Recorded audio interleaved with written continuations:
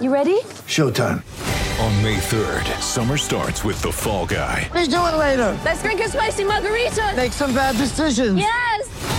Audiences are falling in love with the most entertaining film of the year. Fall Guy. Fall Guy? Fall Guy. That's what the poster said. See Ryan Gosling and Emily Blunt in the movie critics say exists to make you happy. Trying to make it out? Nope. Because I don't either. It's not what I'm into right now. What are you into? Talking. Yeah. The Fall Guy. Only in theaters May 3rd. Rated PG-13.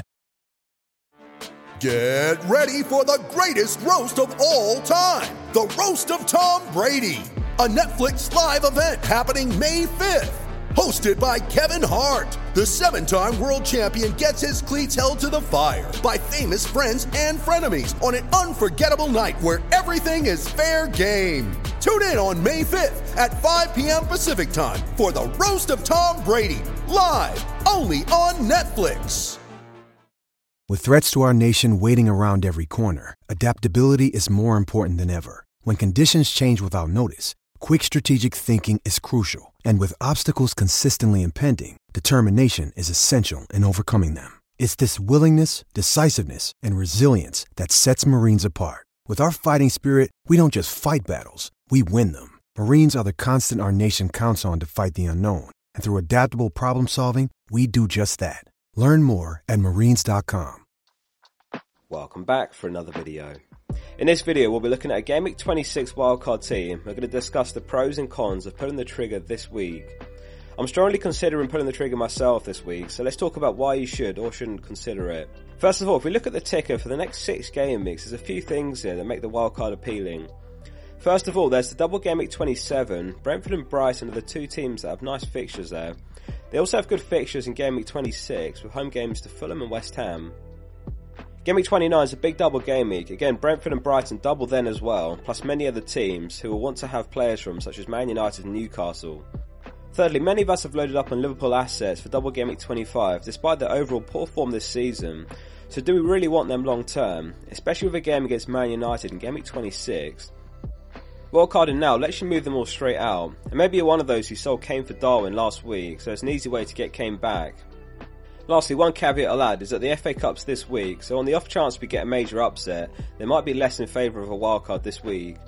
For example, if Liverpool and Fulham play in Gameweek 28, it might be enough to hold out and then wildcard in Gameweek 29 instead, depending on how your team's shaped up.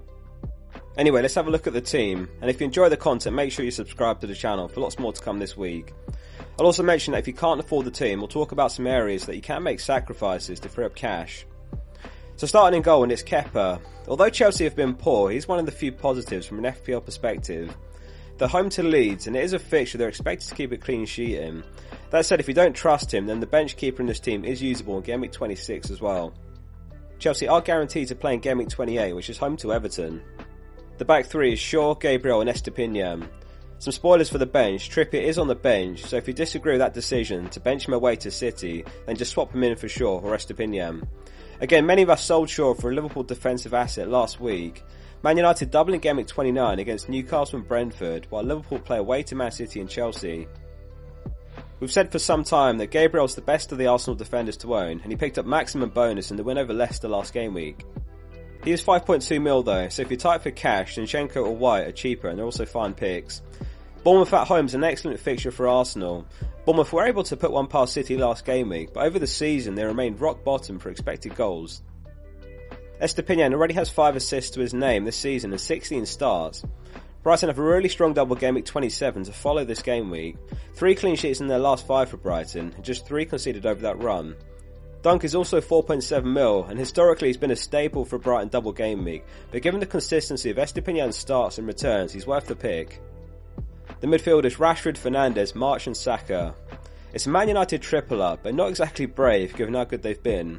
Spirits will be high after the League Cup win, and Rashford's near on essential, having failed to score only once since Game Week 17, 10 goals and 2 assists in 10. Man United are highly likely to blank in Game Week 28 though, which does make them a tricky team to use.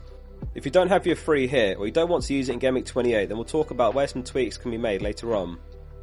Given Bruno and Man United's consistency, he's the perfect player to pair up with Rashford, especially when you consider Rashford's very high effective ownership. You gain very little from Rashford's points, but Bruno stands a very good chance of being involved every goal. Just 3 blanks in 10 for Bruno since Game Week 17. March and Mitoma are both great options, so take your pick. March is actually cheaper, and over the last 6 game weeks he's racked up 3.7 XGI to Mitoma's 1.67, so over twice as much. 10 chances created by March to Mitoma's 3, 11 shots in the box to Mitoma's 7. March had 61 points post-restart, which can only be beaten by Fernandes, Haaland and Rashford. Looking like an absolute bargain for 5.1 mil, and they're home to West Ham in Gameweek 26. Little separates Saka and Ødegaard over the season, neck and neck on points, so if you're tight for cash then Ødegaard's fine as well. Saka's been the more consistent asset, returning in more games, while Ødegaard's had 5 more double-digit hauls, but he's returning less games. Saka is on penalties as well, which is a factor. The front 3 is Haaland, Tony and Kane. Gameweek 26 looking like perhaps the last gameweek for a while, where he is the standout captain.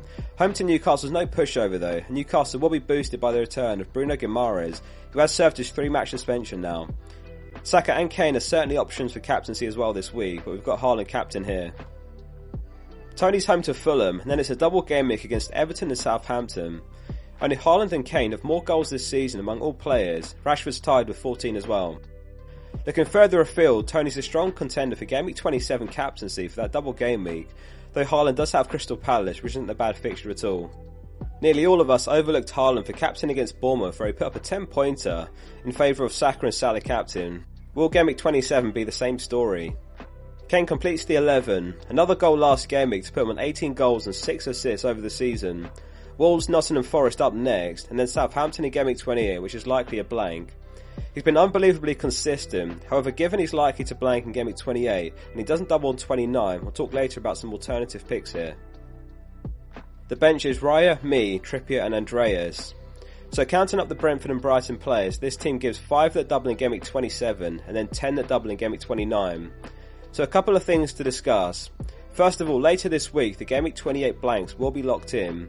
Using Ben Cralen's blank percentages, the likes of Tottenham, Man City, Brighton, Man United and Brentford are all likely to blank. So there's 2 ways to go about it. Either commit to free hitting in Gameweek 28, in which case you can freely pick any team, and this team would be my choice. It's a headache save, though you'll likely be postponing the headache, as Gameweek 32 will be a blank, and Gameweek 34 and 37 will be doubles, so you just have free transfers to navigate those weeks. Or alternatively, you could save the free hit and then use it in a later blank or double. If Liverpool don't blank in Gameweek 28, then there's 3 easy changes you can make to the team. Bruno becomes Salah instead, Kane becomes Watkins, and Shaw becomes Botman. This gets you to 9 or 10 if you spend free transfers, or 8 at worst. March could also become Ødegaard in Gameweek 28 for example.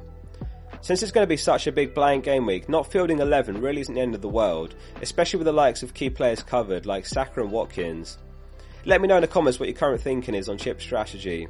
Thanks for watching the video, and there is lots more FPL content to come this week, so make sure you subscribe to the channel. See you soon for the next one. Sports Social Podcast Network.